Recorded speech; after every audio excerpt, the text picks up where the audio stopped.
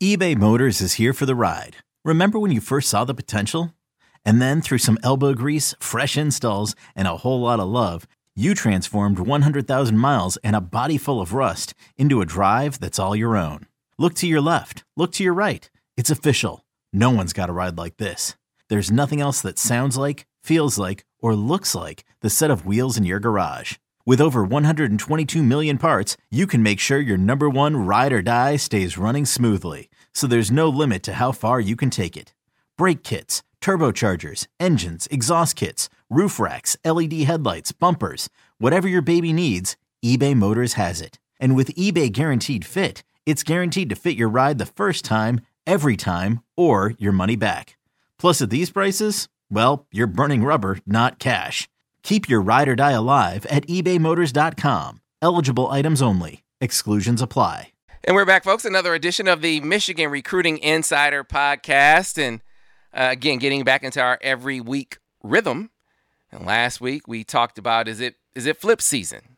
We talked about guys like Amarian Walker, right? That was the one that was first and foremost front and center, but he was not the only receiver that we talked about. Not the only receiver we talked about being a flip possibility. So we will start off this podcast talking about that and talking about official visitors with the crew that I think is the best around when it comes to covering the Michigan beat, football, basketball, and recruiting. Starting off first with Mr. Steve Lorenz. Steve, how are you? Good. Just recorded with Zach. Went off for about 5 minutes about the reaction to last night's rankings. So I'm ready to go. I'm still energy still high right now. So yeah, gotta admit it's kind of funny, Steve. It's hilarious. The reaction though is just is more comical than the actual them being ranked ahead of Michigan State. The reaction was ridiculous. We went off about it. So like I said, the energy's still high right now. Yeah, and anyone indignant about it, like it's this great. Look, did you watch the game? Anyone who watched that game, no, it was a super tight game that was extremely influenced by officiating. So stop it with all the overreaction. Couple national writers, I think, foaming at the mouth last night, type in their tweets after they saw Michigan ranked ahead of Michigan State. I just some comical reactions across the country. Bryce Marich also with us. Bryce, how are you? Good, but I got a quick question. So does the season end? Because I had a lot of Michigan State fans basically, crying to me saying, "Why are they ranked?" I don't think the season's over, Sam. No. I don't know why everyone's freaking out quite yet. No, it'll all be settled on the field. I mean, exactly. All roads go through Ohio State. You still got Penn State to contend with. So, again, it's prove it time. But I think that this is recognition of the fact that the Big Ten officials screwed up in that game. It was a tight game anyway. One that Michigan was up by 16 points in the second half, despite everything. But again, they had a touchdown taken off the board. Did that lose them the game? No one can say that. Did that impact the game significantly? Abso-freaking-lutely it did. And that's why Harbaugh, I think, was right to talk about it publicly. And I think that committee members probably taking that into account. Like, wait a minute. This is a tight game, and they took points away? Yeah. Who's better? The team that has a defense that's decent or the team that has a defense that is last in the country in pass defense? 130 teams, Bryce. 130 teams in FBS. Where's Michigan State's pass defense? I just gave you a huge hint. Yeah, and 130, Bryce. 130, man. I'm just saying too. Michigan State didn't they give up like 1,000 yards passing in 2 weeks? I know that can't be good, right? I'm not no math expert, but right. All right, can't be that good. All right, so we're going off on a tangent here. We got to talk recruiting. By the way, things as we head into the Ohio State week gonna really heat up. Definitely going to see more about visitors. We've been across the country to see different guys. I know that we just had Newkirk go see Dante Moore again. I know he's a 23, but some 22s really, really getting into the home stretch of their recruitments. So if you aren't a member over on the MichiganInsider.com, do not wait. Do not hesitate. You can get in for $1 right now. That'll get you through all the way through maybe to the early signing period. And then I think you'll want to stick with us after that. Of course, if you like this podcast, be sure to rate it. Be sure to review it. Be sure to tell all your friends about it. They can find it wherever they get their podcasts, whatever platform they like. All right, now let's get down to business. I talked a lot about Amarion Walker last week being a huge flip candidate. Still feel strongly about that. But then we talked about Caleb Webb, East Carolina commit, official visitor, Bryce, Michigan now front and center with a guy who physically is in the profile of these receivers that Michigan has been recruiting in this cycle, right? I hope people have, if you've been paying attention, you see a theme to the receivers. Think about it. Dane Key, 6'3", about 200. Darius Clemens, 6'3", about 215. Amarion Walker, 6'4", about 175. Caleb Webb, 6'3", about 190. They're looking for length with speed, Bryce. Well, he fits the bill. Like you said, I mean, those measurables plus Sam, too. He ran a 10.91 in the 100-meter dash, so the kid can definitely fly. This is a kid they've been monitoring, keeping tabs on for quite a bit. And it was one of those things where I think once certain targets went off the board, and especially with Tyler Morris coming off this injury, they know they need to bring another wideout. Caleb Webb is the guy that's been excelling, has been having a great senior season, and he's the guy that they offered late October, got him up on official visit, had a great time. I know his family came up there. They seem to be all smiles and enjoying everything during their time in the big house. But he wasn't alone, Sam, too. I mean, his teammate, Bryce Archie, who's committed to Coastal Carolina, his quarterback also came up.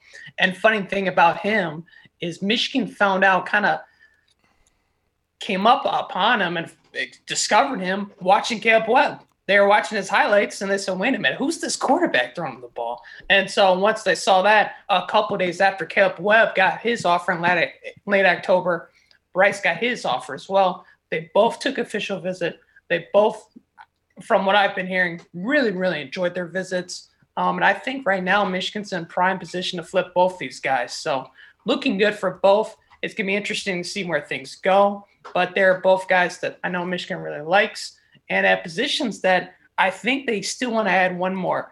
And, wideout, we talked about that, but also quarterback. They have one guy committed there in Jaden Denegal. Right now he's been kind of out for a couple weeks from an injury. But at the same time, you never know what could happen at the position of quarterback, especially in the transfer portal kind of, years and kind of how everything's been going with that. So you have to be prepared. You have to have the numbers. You can't have the cupboard empty. I think Michigan's keeping all, their dots. They're keeping all their corners crossed and, going from there. He's a guy that, and we got this question, so let's go ahead and knock it out here. Is it Caleb Webb or Amarion Walker, or Caleb Webb and Amarion Walker? And it's Michigan will take both of these guys, both guys with length, with speed. And again, I know you said they look at their board and they're sort of expanding things a bit, but people shouldn't get the wrong impression about this maybe being reached. It's very much in line with some of the other recruitments that we've been talking about in this cycle. Mason Graham was committed to Boise State, right? He has a great senior season. They had some awareness of him, but you scout him in senior season and you really see that, oh man, this dude is better than Boise State. Very similar when you talk about Caleb Webb here, Steve. And I know we sound like a broken record with this, but it is so true that this cycle is different. And so it is going to be the case that down the stretch, Michigan and other places, you're going to see some guys showing up with offers like, who? He's committed to who? Where did he come from? And it's because they had big-time senior seasons, and there are going to be more guys that emerge like that in this cycle because of COVID. Yep. I think we mentioned with Webb specifically to ignore the East Carolina commitment. He's got 6 SEC offers. I know Andrew Ivins, who does the Southeast for us now, does a great job scouting guys down there. He thinks Caleb Webb is a future NFL player. I don't know if that means his ranking rating is going to go up or whatever, but I think it does mean that our guy who's responsible for scouting that area is very, very high on him. He holds an 88 rating with us right now. Ole Miss is another program that's heavy after him. Tennessee, I think South Carolina is another one too. I can't speak as much about Bryce Archie and his ceiling and where he fits with everything and the rankings and ratings, but with Webb specifically is a guy that our analysts are high on, and obviously Michigan. It's not as if again, I think another thing to always kind of keep an eye on. It's not as if they're throwing a ton of offers out there necessarily, not just throwing crap against the wall and seeing what sticks. I mean, they're judicious in these offers late in the process because they're going after guys that they think can be as good or better as some of the maybe earlier targets or higher ranked guys that ended up elsewhere. So Webb's film jumps out for sure. I mean, he looks like a stud. I guess the one thing that I wondered about was with the offer and visit from Michigan sort of speed up his timetable, and it hasn't. I mean, I definitely think that pressing for a commitment is the wrong phrase, but I definitely think it was made clear to him, hey, we want you. If you're ready to come right now, we're ready to take you. I think that was clear. But you got to look at things from his perspective. Here, the kid has been committed to East Carolina, and all of a sudden, Louisville was on him with both feet. Tennessee wants him really badly. Ole Miss wants him. Now Michigan is bringing him up. Who knows what else is to come? So I can see how that might be. That might be a little enticing to play the waiting game. But again, he's a really good student from what I understand as well. Like, in the mid threes, 3.5 GPA. I just think that the combination of things between the on-field opportunity, he's definitely a unique piece in the receiver room. We've been talking about how they're looking to add size.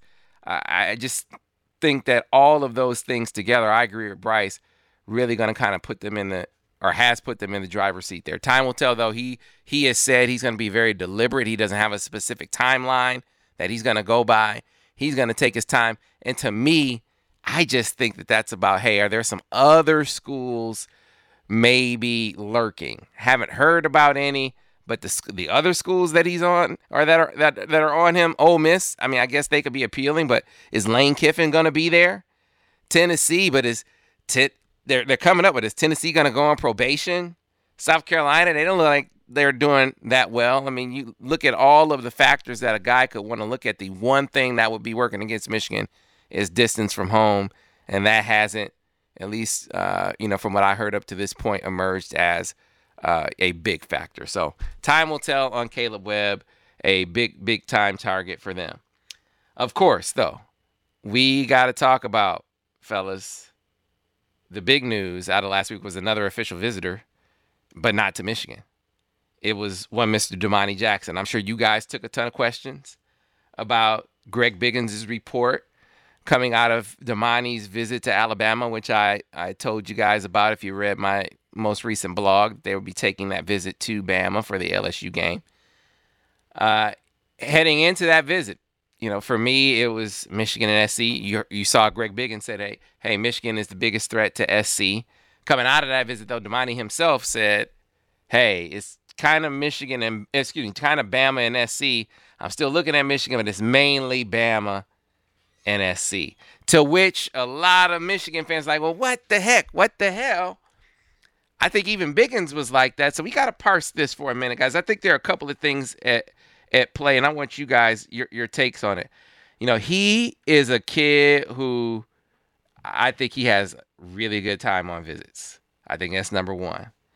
I also think that how could you not, if you're a defensive back recruit, how could you not be impressed with the track record, not only for winning, but specifically for developing defensive backs and sending them to the NFL? I mean, those are all appealing attributes, and he just made it to campus for a big game. You put all those things together, Steve, and I guess I'm not that surprised in retrospect that he came out speaking so glowingly of them. But it is a sign that for Michigan anyway, that there's still some significant work to do if they're going to bring that home. But I do not think it's over. I think it's a long way from over with Domani Jackson. It's important now. The Ohio State game becomes pretty important, right? I think Michigan absolutely has to get him back up to campus. That was was that his first non-USC visit since the last time he was at Michigan? Well, he's been to Bama since he's been to Michigan. Oh yeah, I think that is his first visit. He hasn't visited. It's not like he's been out visiting a bunch of other programs and stuff. I know early in the process. Well, you guys know. I mean, he nearly verbal to Michigan when he came for the Wisconsin game last year. I know he gave our Texas writers a really good Texas vibe early in the recruitment too. He was either supposed to visit or did visit and had given their staff a really good feeling about where they stood. So it's, to me, I guess, honest opinion here, it's part afterglow, part Bama being Bama. Because, again, like you said, Sam, you're not going to blame a kid for wanting to maybe go play at Alabama with the amount of guys they've put out at every position at this point. You know, they're always going to be appealing. There's always going to be a draw there, at least as long as Nick Saban's the head coach. So, you know, understandable that he'd come out of that visit very impressed. I do think it's a situation, maybe we wait a week or two. Let's see if Michigan can reel him back in to get him back on campus and then kind of go from there with it. I just have a hard time thinking one visit all of a sudden maybe throws away all of these things that we know about this recruitment. You know, you talk about the bond with Will Johnson, all the other stuff about, you know, really loving Michigan growing up. And he's had excellent visits to campus too. It's not as if, you know, it's Michigan, you know, crossing their fingers and hoping. I mean, he's taken multiple trips to Michigan and tangibly had a good time each time he's been there. So, yeah, no, I'm not overly surprised, just because, like I said, there is a history of him really, like you said, enjoying the visits. You know, like I said, the first thing I thought of after reading Greg's article was his the Texas stuff that I remember early on, and then Texas was like literally out of his recruitment like a month and a half later. So no reason for Michigan to put all their eggs in one basket here at corner, but it's not one that I think that we should be writing off at this point either. Yeah, I think you don't panic, but I think it's great advice. I think it's actually the strategy that Michigan is following. As a matter of fact, I'm hearing that they are definitely casting a wide net here, sort of looking across the country at maybe you know, emerging talent at the corner position. You know, guys who had big senior years like a Caleb Webb at receiver. See if there are any guys like that in state and beyond, and see where that goes. But back to Domani Jackson. I mean, when I was out in Cali, one of the things that was clear, so I think there are two things that are important to Michigan's chances down the stretch, maybe three. But one of them being how Michigan finishes. And so why is that important? And I saw people saying on the board, well, wait a minute. So Michigan has to prove itself, but USC doesn't. First of all, he's committed to SC. SC is at home. He's really, really, really close with Dante Williams, the defensive backs coach and co-DC, and now the interim head coach out there. So he's already committed to them. He knows that that's a rebuilding project out there. If he's going to leave home, and this is how the finish is important. If he's going to leave home, my perception of things is that he wants to leave home and go to a place that he knows is going to win and develop him. Well, guess what? Guess what you know at Bama, right? You know you're going to win at Bama, and you know their track record for development. So I think that's, you know, those are big feathers in the Bama cap. What Michigan has over Bama, though, the relationships and the boyhood affinity. And so if they can show that, hey, you know what, there really is an uptick. There really, the odds of you winning, you know, having high level success here really, really good, then I think that then you can beat Bama, even though you can't match their track record for, you know, for winning, or their track record for putting corners in the NFL. There's whatever winning Michigan does this year will not match Bama. But can you at least show him you're directionally correct? If you can show him you're directionally correct, then hey, now your relationships can tip the scales in your favor. The other thing that is a major factor, and Steve, you pointed to this, can you get him on campus for the SC game? When I asked his dad, Randy, about it out in Cali, I know Randy listens to the podcast. What's up, Randy? How you doing? He said, we don't have any plans to go anyplace else, but we'll see. That but we'll see in Michigan, Ohio State, especially if the stakes are high, man, I could see that visit really happening. As a matter of fact, there's some in and around the class who expect it to, who think that he's going to be here. Now, I want to be clear. Randy nor Domani have said publicly that they're coming. I'm just telling you what the feeling is around the class, that, hey, you know, there's a good chance that he shows up back on campus. And here's the final factor. Dante Williams. Rice, is Dante Williams going to be at USC? beyond this year? Do you got a crystal ball over there on that? I mean, can you predict that? Do you know that? Let me check 1 second. Let me put a cord in the vending machine. Let's see what pops out. Right. I'm asking that question for a reason because, look, apparently, and Greg Biggins said this in my interview with him, apparently Dante Williams, outstanding recruiter that he is telling recruits that he is going to be at USC no matter what, regardless. He's going to be, whoever the coach is, they got to keep him. Sounds good. Sounds good. But will that really be the, like, what coach are you going to get that you're going to be able to dictate his staff to him and a significant part of his salary pool? It might be the case. It might work out that way. But can you guarantee it? And will that be determined by the early signing period? So you get a new head coach, you get him hired, and then he has his staff, or at least Dante Williams' future, determined by mid-December. Can all those ducks get in a row for SC? Maybe.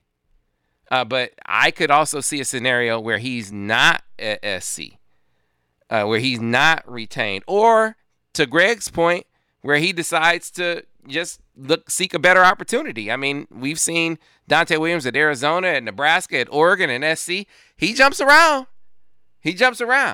So, all those factors to me make it not a slam dunk that he is at USC beyond December.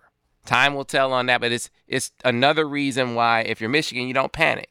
You stay the course. You continue to recruit him. You try to get him on campus for that Ohio State game and see where the chips fall after that. And the rest, as they say, you see how it works out. You see what other DBs, what other corners with speed that you can find out there on the recruiting trail. But hey, Bryce, Jimmy Rolder. I wanted to touch on this down the stretch here as we look at how Michigan might round out this recruiting class.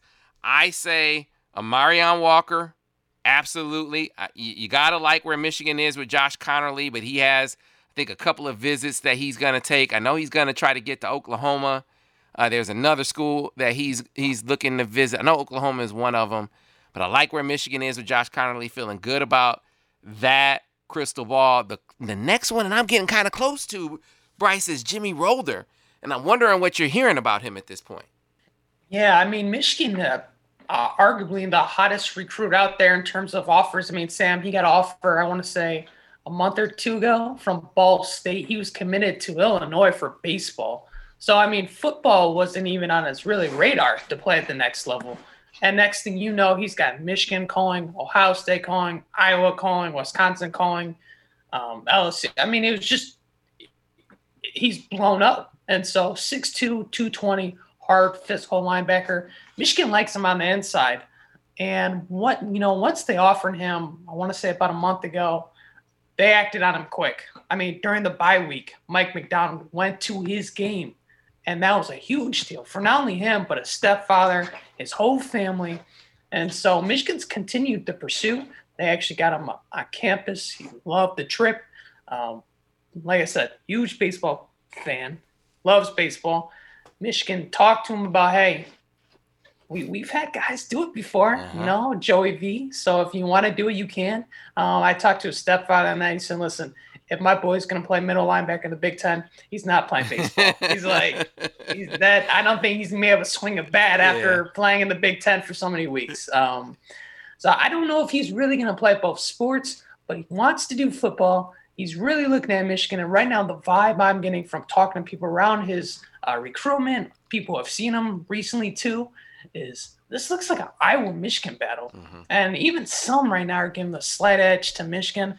I'm kind of trending, on that fence too.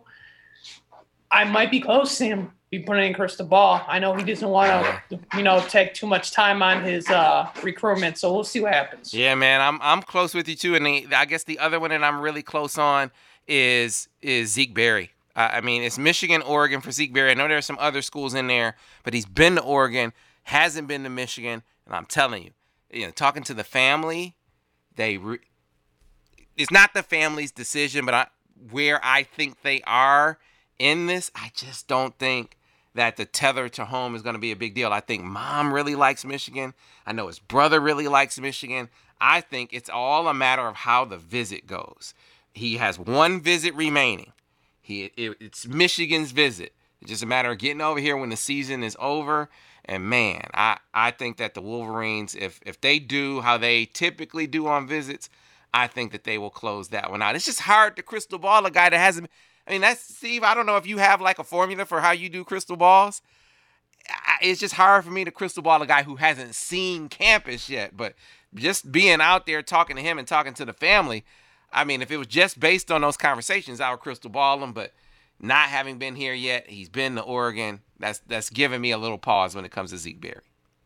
Yeah, not a kid from California. I don't think we would crystal ball before he's actually been to Ann Arbor. With Jimmy Rolder, I just had to look it up to make sure. I wrote on October 18th that I wouldn't be one bit surprised if Michigan led there, had not been told otherwise to this point. And that included, I think, the Ohio State visit. Naturally, one, you wait to see what comes out of that before you maybe really feel good there. If you're Michigan, whether it's been Iowa, Michigan or not, we know how Ohio State does on the trail. But as Bryce said, it does feel like Michigan or Iowa. To Iowa's credit, they've produced guys. I can see the appeal there to want to play in their defense. But, with Lander Barton, I think Blair Angulo put in a crystal ball for Utah today. For Lander Barton, Rolder's pretty important recruit for Michigan all of a sudden. So, a little bit of pressure on them to maybe kind of beat the Hawkeyes in that recruitment. But yeah, I'm actually been with you guys on that one. And I have been on the train for Rolder to Michigan. Just he's been very judicious about his process, though. So it's hard to, no timeline, one of those types of deals. He's talking about taking more visits. I think he's actually seen a few more offers come his way. I want to say Florida, a couple other schools have offered him recently. So, he still appears to be listening to other programs. So maybe not quite yet, but yeah, I mean, if I was forced to crystal ball someone today with him, it'd probably be Michigan.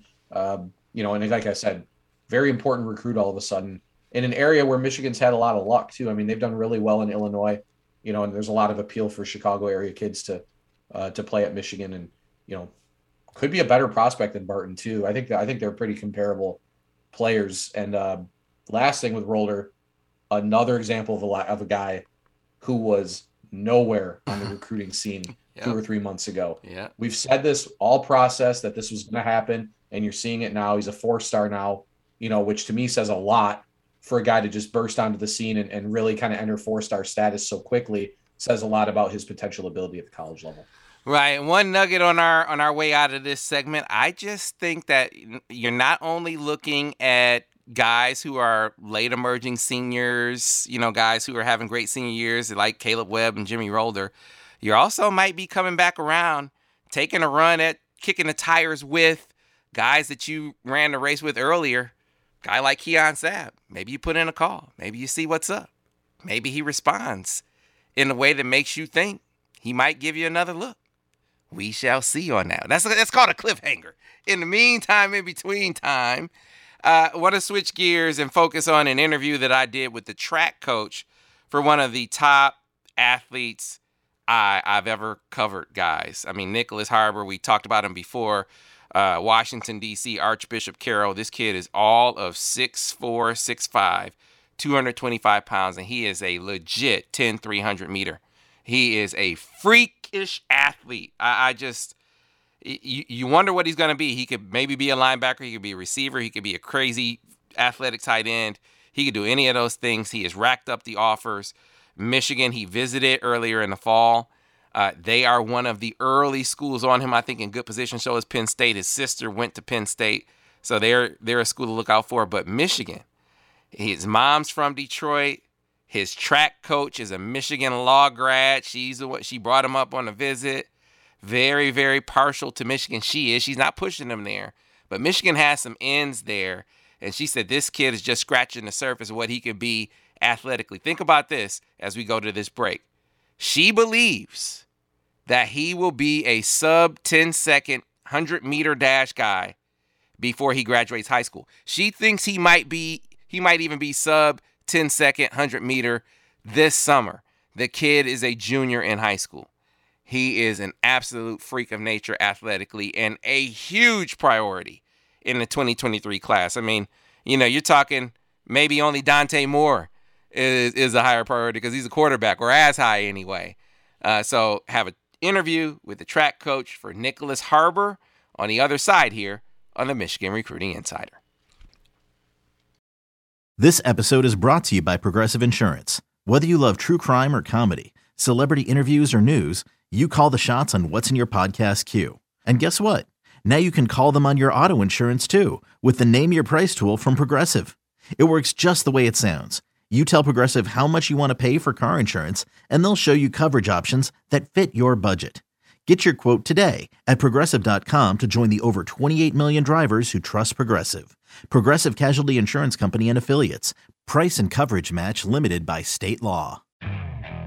Okay, picture this. It's Friday afternoon when a thought hits you.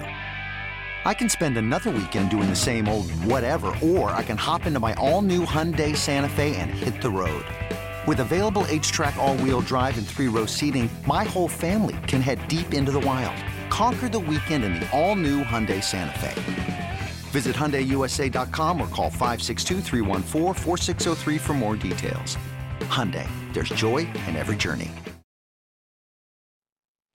And we're back here, folks, on the Michigan Recruiting Insider, and pleased to be joined by a special guest. You might know that a little bit earlier in the season, I made it down to the nation's capital, made it down to Washington, D.C., because there's a prospect down there that I heard about. I had to see him to believe him. 6'5", 220 pounds, and a recorded, fully automatic 10.38 100-meter dash time at 15 years old.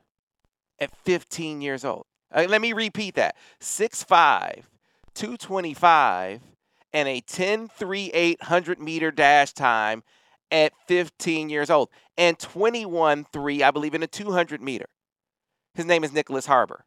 He is now a junior in high school. He's 16 years old now.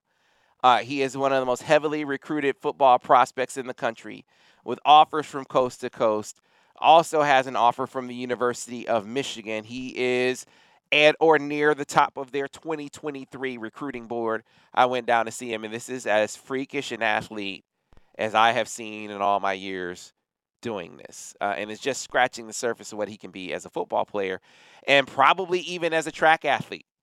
And so his track coach is largely responsible for putting him on Michigan's radar. She is a Michigan grad. She has coached elite track athletes before this one. But this one right now in Nyckoles Harbor is one who she believes is a world-class talent. And so joining us now is Miss Pamela Crockett. Coach Pam, as they call her, joins us right now here on the Michigan Recruiting Insider. Thank you for joining us, Pam. Not a problem at all. All right, so let's just start off first with just starting with some background on Nick. Obviously, a very, very special talent, and I'm curious when you connected with him and started coaching him. Between then and now, kind of bring us up to speed on your background with him. Sure. Nick came to me when he was 8 years old. Wow. He wanted to run track, and oddly enough, he went to the largest track team in the area.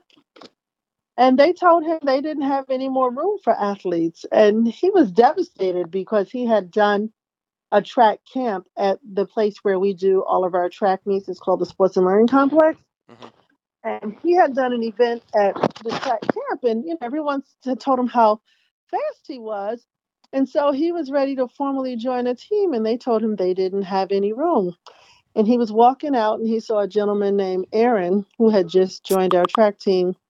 And Aaron's dad said, "Why don't you try full speed? They don't have tryouts, and they don't reject kids." And so Nyckoles' parents called us, and they came to practice. And my sister is a standout athlete. I mean, we're older now, so we don't run. But my sister was a phenomenal athlete. She ran at UVA on a full scholarship. And I called her and I said, "Tracy, this little boy came to practice, and I think he can be the greatest athlete ever." And I told the other coaches, and they thought I was crazy. They were like, "You saw him practice one day. You haven't seen him run any other meets." And I said, what I have learned in my professional life, in my personal life, in my track life. I know what I know and I know what I don't know. And this young man is special. And we ran our first track meet probably from that day about 5 weeks later. And one of the coaches came to me and said, I never saw him do that before. And I said, that's the little boy that I was trying to tell y'all. I saw that day one. He definitely had something special. And then just, to kind of speed up just to make this point, what endeared me to Nick, because when you have an athlete that good, it's hard to coach. And people think that you're favoring him or you like him because he's fast. And one of the things I used to always tell the parents, like, I coach my own kids. So I've learned not to display favoritism because my youngest son is on this team. And if I was going to display favoritism, it would be easy, Mm-hmm. but one of the greatest compliments I've ever gotten is kids on the team didn't realize that Bob was my son, which told me that I treated Bob like everybody else. He called me Coach Pam. He only called me mommy one time to make a point because the kids were like, that's not your mom. And he said, mommy. And I turned around like, why are you calling me mommy? And he's like, that's really your mom? But, you know, Nick he's so easy to coach because he's always wanted to be good. And then he wanted to be better. And then he was convinced he could be the best.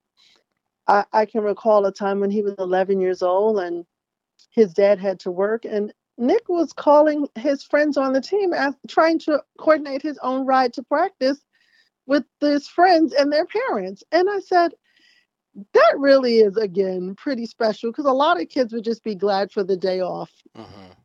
And Nicholas, at 11, was calling, asking his friends, really respectful, can you ask your dad if I can ride with you guys to practice if it's not asking too much?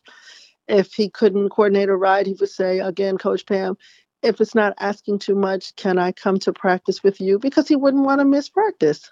Mm. Mm. So, right. And when, anyone who's in any level of organized sports or any talent driven activity, if it's a musician, when you see that level of dedication, you're working with something and someone special because you can't teach a child that. That's just part of who they are and what they come with. Yeah, and so you saw it at 8. Now everyone is Mhm. seeing it at what, 16 or however old he is right now. Right. At 15, when he just broke out and started. Well, actually, here's the crazy thing. From that same year, Nicholas won his first. Well, he started out right before the year turned. So that, when the year turned and we had our first national championship, Nick won a national title. Like, he's been winning national titles since his birthday hadn't even come yet. So he had to run in the 9-year-old division, but he won the national title at 55 meters. Mm. And So, has won a national title pretty much every year since then. you said you saw at 8 years old that he had the Hmm. potential to be the greatest track athlete you'd ever been around. And I'm curious, just in all of your travels, all your participation in the sport, 10 300 meters at 15. Have you heard it? Have you seen that? Have you come across I that? I have, I say it informally, but as people say, I say it with my chest. I'm pretty confident that's the under 16 world record because I just haven't seen it. And the crazy thing, I don't know how much you follow track and field, but what people locally can respect. I coached a kid named Ashton Allen, and everybody thought Ashton was the greatest youth athlete they had ever seen. I introduced Ashton to the sport. He ran with me when he was 7 and 8, and he ran with me when he was 9. And then he ran with me when he was 7 and 8. When he was 9, his dad started his own team. But Ashton was the kid who won everything. We'd go to nationals. He'd win 3 national titles. He'd break records. And when Nick came into the sport, he immediately obliterated Ashton's records. And I was like, again, I know I'm not crazy because everybody from the time Ashton was small, and Ashton is currently on the roster at USC, Mhm. everybody was like, this is going to be like the greatest kid who ever came from here. And lo and behold, like 10 years old, 9 years old, Nick was already running faster than Ashton at that age. And people started to say, well, is she really that good of a coach, or is she really that lucky? Because the fastest kids who have come this way are her kids. Yeah, well, And I'll take it either way. I don't feel any particular way one way or the other, because I also have a kid named Marcus Brown, who Marcus Brown is pretty much the only local kid who has beat Nyckoles Harbor. And one of the parents used to always say, you have the hardest job in the world to coach two kids that good. And one thing that I said to myself early on, I will never make these kids rivals. I don't believe in that. I told them both, standing in front of each other, I don't coach anybody to take second place, but because you two are so good and you race in the same age group, someone has to. And when it's over, it's over. We show back up at practice and we lace up for the next race. And that's how we proceed. And they actually, ended up at the same high school. So they run for the same youth club and they run on the same high school team. yeah, that's outstanding. That's outstanding. So when I came down, I asked Nick probably a question that most people would think was ridiculous if they heard me ask it. But I said, hey, Mhm. you're 10-3. You were 10-3 as a sophomore. Do you think it's possible to be sub 10 by the time you graduate? And he sort of He should have. laughed. He laughed about it and was like, we'll have a different conversation if I get that fast. But do you think that's an unrealistic? Sam, no, here's the deal, right? If I can find it for you, I would read it to you truthfully. Because I saw how good this kid was going to be when he was 10, I put together a forecast of where I thought he should be. And I put this together. If we're in 2021, I had to put it together in about 2015 or 2016. And I told him he would run sub 10. And in all honesty, at this point, even though I had him running 9.9 next year, he's ahead of where I thought he would be. He'll run 9.99 or 9.8 this year. And if he doesn't run faster next year, it's simply because he just enjoyed himself and did football and just kind of rode it out until he was ready to go to college. But last year, the pandemic, oh my goodness, you accept it, but you're like, man, did this thing leave us with so many what ifs?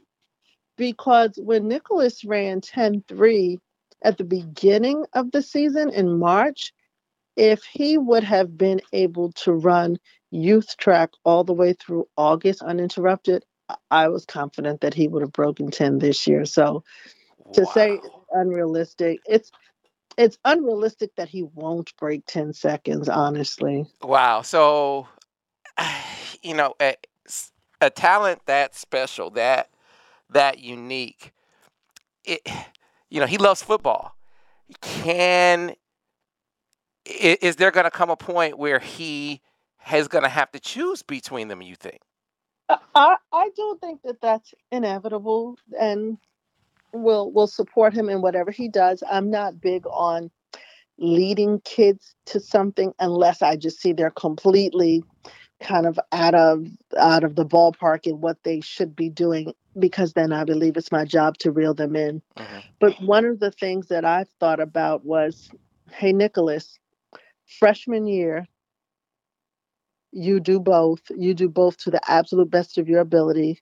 You show up in Eugene, Oregon at the Olympic trials and you make that team. And you go to 2024 is Paris. You go to Paris and you win a gold medal, and you win a gold medal in that 4x1. And then if you want to be done or you want to take a hiatus, you have accomplished a major dream and you're still a teenager. Hmm. Hmm. Wow. So, And then you can put that, and again, I'm just trying to help him walk through this because I know how hard of a choice it's going to be. And at that point, you can then say, you know what? I want to really put my energy into collegiate football and see what I can do. all right. And again, staying healthy, of course, is the big plus. But I'm not really a coach who is fearful of being healthy, because I'm a huge Peyton Manning fan, and when I saw what happened with Peyton Manning, when he left Indianapolis, had surgery, and showed back up in Denver. I was like, okay, when we were watching The $6 Million Man and the Bionic Woman, we thought it was just television. It was happening, and that's where we are. So very, I just I have watched medicine rebuild athletes. So it's just a matter of the biggest issue I think that athletes face is timing, more so even than injury. Hmm. So, just to stick with track just for a few minutes more, because the comparison, and I said this to Nick, I said, I know, when people talk to you about track, it has to be Usain Bolt. Has to be. Because just the uniqueness of an athlete that long with stride length like that, I always thought that there's just no way. If he's at the top of his game and the guys he's racing against are at the top of their games, they just can't compare because the stride length difference is just so significant. So, You know what's crazy? Stride length, to me, honestly, it doesn't really come into play so much because if okay. you look at Shirley Ann Fraser, she's what, 5 feet? Mm-hmm.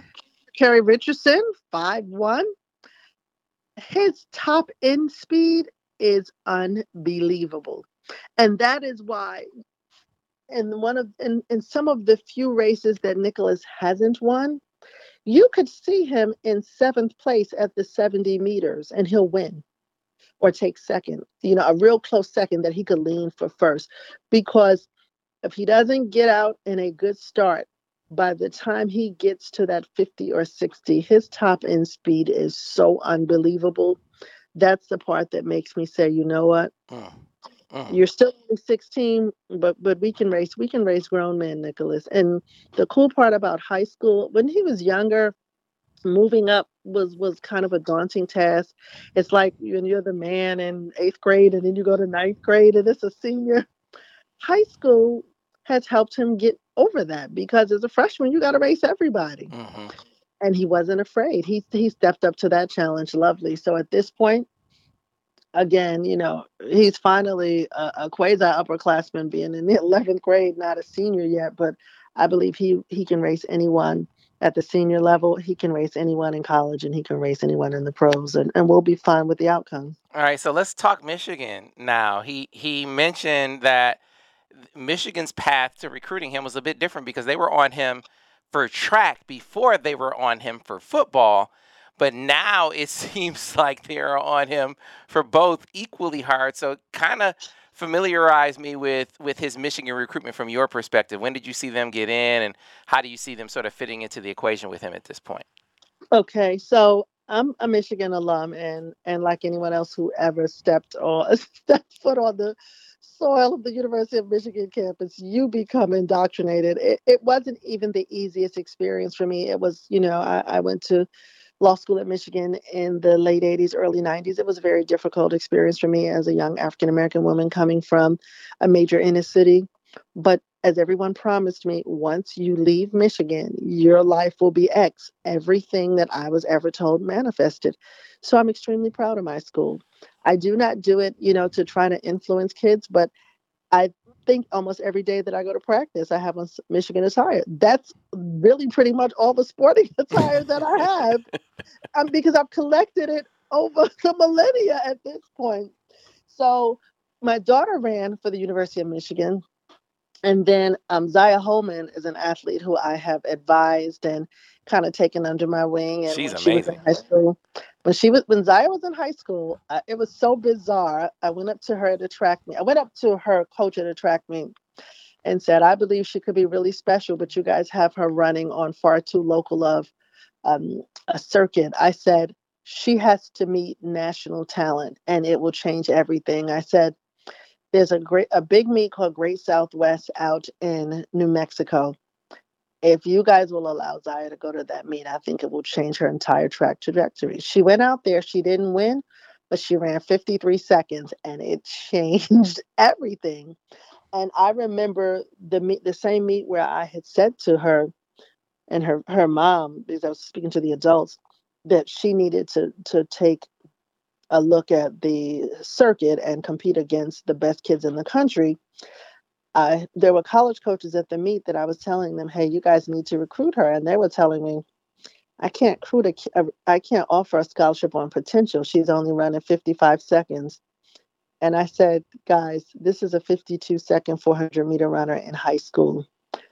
And they kind of blew me off. And then almost 1 year to the day, a little bit later, maybe closer to 13 months, she ran 52:12. And those coaches called me and they're like, how did you know, Pam? That's impossible.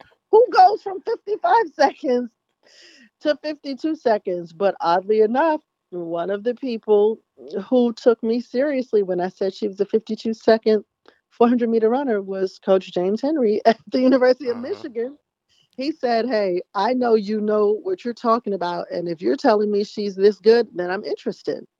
So I've just always been involved with Michigan. And as Nyckoles came along, and I see them all the time, I talk to them, they have a great relationship. They were phenomenal by my daughter. She ended up sustaining a hip, well, it wasn't so much a hip injury. She found out she was born with dysplasia and she had to have hip surgery when she was in Michigan. And the manner in which that school came through for my daughter during that process was bigger than anything I had ever seen. I couldn't care less, in all honesty, about national titles and so on, but the level of care that they exercised to make sure she got the best treatment she could. And she actually had almost a semi hip replacement and returned as the fastest sprinter at the university after having to sit out. It was a full 1 year recovery. She was in a wheelchair from January 16th. She didn't take her first step without a wheelchair or crutches until April. So again, I had already loved this place. I had already, every t-shirt, every color, every form of maize, I already had that. And then for you to do that for my daughter, it's like, if I can say to anyone, consider it. Again, I can't influence anyone to go anywhere. Consider it, because a lot of people don't associate Michigan track team with, super fast sprinters. And I will tell anyone, my kids or anyone else, any program could change tomorrow if 2 or 3 kids went there who ran that fast, which is what will happen, which is what is happening with Zaya Holman. Because Zaya, obliterated the conference, ended up as the number 3 freshman 400-meter runner in the country. And other people were like, whoa, Zaya ran 51 seconds and Michigan offers an incredible degree. Let me see what they're talking about. So just to speed up the story, I was like, hey, Steve, I have 2 kids that I think are really special, Marcus Brown and Nyckoles Harbor. And I would send him their times and send him their videos. And he was like, oh my goodness, June, whatever date it was, 1st or 17th, June 17th, I think he said it was, June 17th to 2021. I want to talk to those kids. And, he was like, Pam, this is unreal. Like, especially when he performed this year, he was like, his 10.3, he'd be the fastest kid at Michigan, and he's only in the 10th grade. And so I was like, hey, my kids also play football. I said, I know Michigan football isn't easy to attain. I said, but 6'5", still growing, and a 4.2 40, I think that, goes over well anywhere. And so I, started I went on Twitter and I'm texting, Nick stats or tweeting Nick stats to Michigan football, to Jim Harbaugh, to whomever. And I'm like, guys, I don't even know. I know you have a zillion followers. You may never see this, but somebody is going to see this. And then I had contacted the track coach after he had spoken with Nyckoles. And I said, Coach, Nyckoles has, and trust me, it's hard for me because as a track coach, all I ever saw was track. But over the last 2 years, I did see the development of football. And I said, I think at least for consideration, wherever he's going to go, he has to be able to entertain both. And I said, I don't know what kind of relationship you have with football, but for track to make sense for him, it's going to at least have to be in the discussion. And then finally, Coach Rajewski made the connection. And as they say, it's all it's history. It is, the rest is history. Yeah, Nick said, I got to thank, you were the first one he thanked when he talked about his Michigan offer. He said, Coach Pam went to work on that one. He reacted emotionally to the Michigan offer. And I'm curious, Where did that come from? Is his connection or feeling about Michigan, is that through you? Is it separate from It's you? Where does that so come from?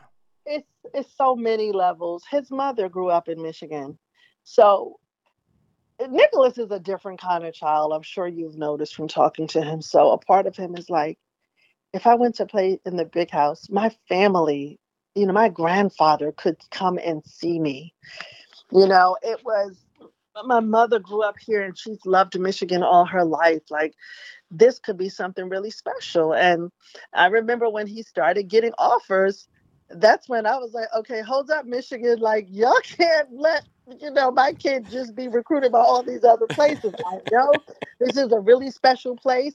I have a kid who plays for Stanford that I tried to get recruited but couldn't get any traction. I have a kid who plays for Notre Dame who I tried to get recruited and didn't get any traction. I have a kid who plays for the New Orleans Saints who I tried to get recruited and couldn't get any traction. Both of my sons wanted to go to Michigan. I was like, okay, I'm up to almost 3 outs with you guys, but this is not going to happen because this kid he can add so many things to both programs in my eyes. And at the very least, look at him. You may decide it doesn't make sense, but I believe if you look at him, it will make a lot of sense. And when they saw that 4-2 was legitimate, that 10-3 was FAT, they were like, we are sorry. Like, we had a change, we had a change in staff and it fell through the cracks, but we have all of your messages and all of your stuff here, and we are ready. We're ready to see what's happening with this kid. So did you, when he came up to Michigan for the first time a couple of weeks ago, did you come up with him? I did. But the thing is, when I tell you I come to Michigan all the time, it's so funny to me because it was a very hard experience for me. But the most incredible full circle is it was such a wonderful experience for my daughter. And I accept the difficulty and the struggles that I had because it's no question in my life if I had to do it over 1,000 times, I would. But when I saw the manifestation of what Michigan athletics, what Michigan as a university, I mean, my daughter would call me and be like, Mommy, I'm going to an event with Condoleezza Rice, and it would be an intimate event. Like, you're going to sit at a table. She'd be like, I'm going to introduce Angela Davis for Martin Luther King Diversity Day. Mommy, I'm going to show Susan Rice and her daughter around the university. I was like, okay, Michigan has gone above and beyond. Said, Mommy, I'm going to be the speaker for the public policy graduation. I'm going to be the student speaker for graduation at the public policy graduation. I mean, they just treated her absolutely incredible. And you know, I just see all of the places that they literally went above and beyond. And so it's hard to not endorse that or support that or feel great about that because you see how well it went in practice. This is not theoretical. Oh, you go to Michigan, and we know this. You'll go to Michigan, you'll be a Michigan man, you'll be great. These are the things that are happening at Michigan that I know for a fact. So And I had 30 plus years of experience. I'm knowing for a fact what Michigan does for people. So how did you see, Nick, how did it impact him? What do you think he thought of the experience? I think, you know what I said to him? I said, Nick, I can scream Michigan to y'all all day, every day. And I'm sure in the back of people's mind, it's like, oh, that's just Coach Pam's alma mater. But when you get up to this university, and one of his stops was at the engineering campus, or North Campus, where engineering is, and the Ford library is, and then of course, you come back down and you go to the main campus, and then you get to Schembeckler Hall, and then you get to the big house, and then you go up the street to the track, and it's like, Coach Pam, all the promoting you did does not even tell the full story. It's like it goes from people thinking, oh, this is just her alma mater, to she is not even really amplifying the experience that you can have at this really great institution. And what's so weird, because I went to Michigan and saw all the things, like when I was at Michigan's law school was ranked higher than Stanford's law school. But people who don't go to Michigan or who are not from the Midwest, they literally only know football. They don't know anything about the academic, giant that Michigan is. So he absolutely, he was overwhelmed, but I believe any kid would be. So, as your impressions, I'll ask him about his impressions of the coaching staff. He already sort of gave me a few comments on that, but just as you've gotten to know the coaches over the phone and then interact with them in person, what are your impressions of them? Any of the coaches that you've dealt with at Michigan so far on the football team? So you know the coolest thing? It's like of course, you hear 1,000 stories about Jim Harbaugh. And the one story nobody ever told me was he's funny. He made me laugh about silly stuff and about serious stuff. And I was like, oh my goodness. Like, I was talking to him one day and I had him on speaker because I couldn't get my headphones to work. And my daughter was working in another room. And she said, wow, he sounds really different from the person that people said he was. Absolutely. But the coolest part is, I said, oh my goodness. Like, I remember when my Coach Harbaugh came back to Michigan the same year that my daughter started her freshman year. And I was like, these are just great signs. I mean, you know, being a Michigan person is like a lot of people will deride me or chide me about liking Brady. And I love Brady. I call him my nephew. And it drives people crazy. Like, how could you like him? The Patriots cheat. I don't really care. I like Brady. I said nothing about the Patriots. I said nothing about the Buccaneers. Tom Brady is special to me. We shared a common experience. And so, yeah, like I was extremely humbled and surprised with Coach Harbaugh. I met Biff Poggi. He's got to be one of the warmest spirits and most sincere people I've met at that level. He is trying to do something very different for young people, and that absolutely touches my heart because he absolutely met me where I am. I think Courtney is an amazing. I'm sorry, I'm talking. I don't mean to be so informal. The recruiting coordinator, Coach Morgan, absolutely incredible at what he does. He dots his I's, he crosses his T's. He's extremely personable. He's extremely warm. He's just really great at what he does. I've only kind of had some interaction in passing with Coach Bellamy, but I'm just very pleased with them as people. And one thing that I saw when I went to Michigan that honestly blew me away. There was a young man named Deuce Spurlock. Mm-hmm. He committed to Michigan when we were there. And when I tell you, it literally almost brought tears to my eyes to see the love they showed that young man and to see how well he received that love and to see how special he deservingly felt. That meant a great deal to me. Mm-hmm. Mm-hmm. So let's fast forward down the line and pretend that Nick is at the point where he's getting ready to reach a decision. When he does that, what do you think are going to be the most significant factors in that decision? Education is going to be number one, if not, education is going to be number one. And we were on a call once where I was listening in, and Nick and his mom were on a call with the coach. And the coach was blown away because Nick said, education is my plan A, athletics is my plan B. And and honestly, without even hearing the coach say so, I'm sure the coach was stunned that an athlete of his caliber was referencing education as his plan A and athletics as his plan B and not the other way around. So I think that he will go to a school that has extremely strong athletics. He will go someplace where he feels like they really want him and he's not just another kid.